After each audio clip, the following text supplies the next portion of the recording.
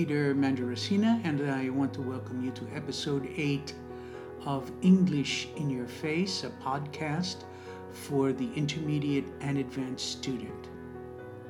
Today, we are going to talk about relative clauses. In an earlier podcast, I explained what a clause is.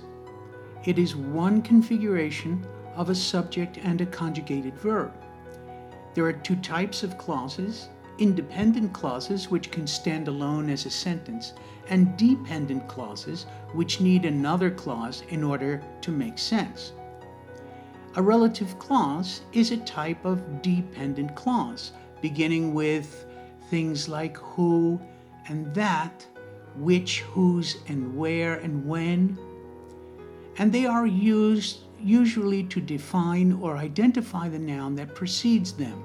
In other words, they give more information about a particular subject or object of the sentence that precedes it. There are two kinds of relative clauses. There's a subject form and an object form.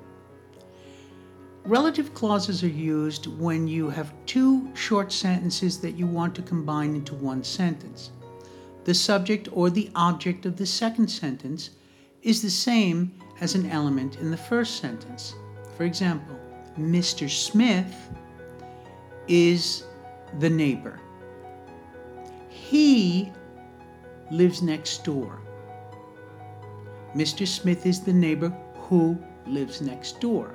And this is a relative clause, and it's in the subject form because who takes the place of the subject, Mr. Smith, he in the second sentence. Now, in the second example, Mr. Smith is the neighbor. I like him.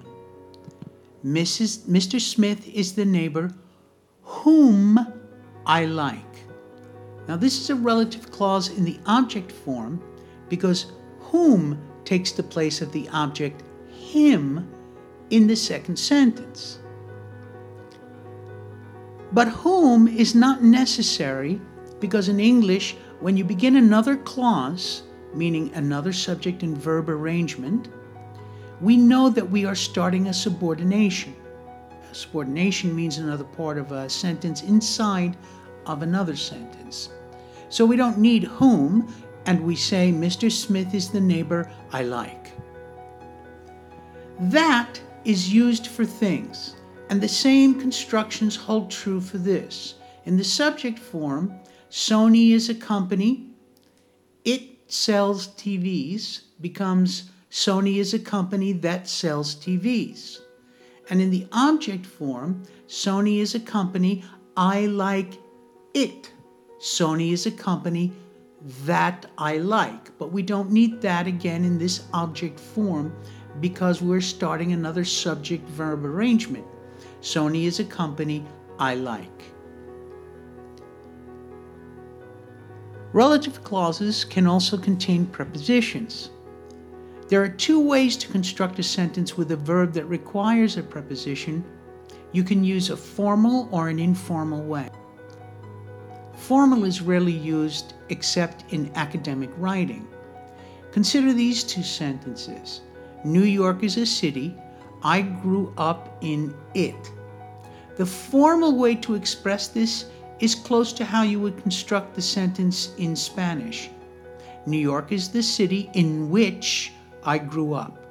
But that's not how we express it in normal conversational English. This is a relative clause in the object form. The tendency for some students, though, is to leave out the preposition on the end, but it has to be there. You can't make a preposition disappear. So, New York is the town I grew up in. Some more examples with both the formal and the informal constructions. I am sitting in a chair. It is black. The formal way of saying it would be, the chair in which I am sitting is black. But the informal and therefore more common way to say it is, the chair I'm sitting in is black. And one more example. the man is my boss. I introduced you to him. The formal way would be, the man to whom I introduced you is my boss. And the informal and more common way is, the man I introduced you to is my boss. So there you have a quick explanation of how relative clauses work in English. Perhaps I will get into this more deeply in another podcast, but for now, that's the end of podcast 8. My name is Peter Mangiaracina. You can reach me at iClaudius on Twitter and Peter's Language Services on Facebook, or you can visit my website, www.petermangiaracina.com. Have a nice week, and I will be speaking to you soon. Bye now.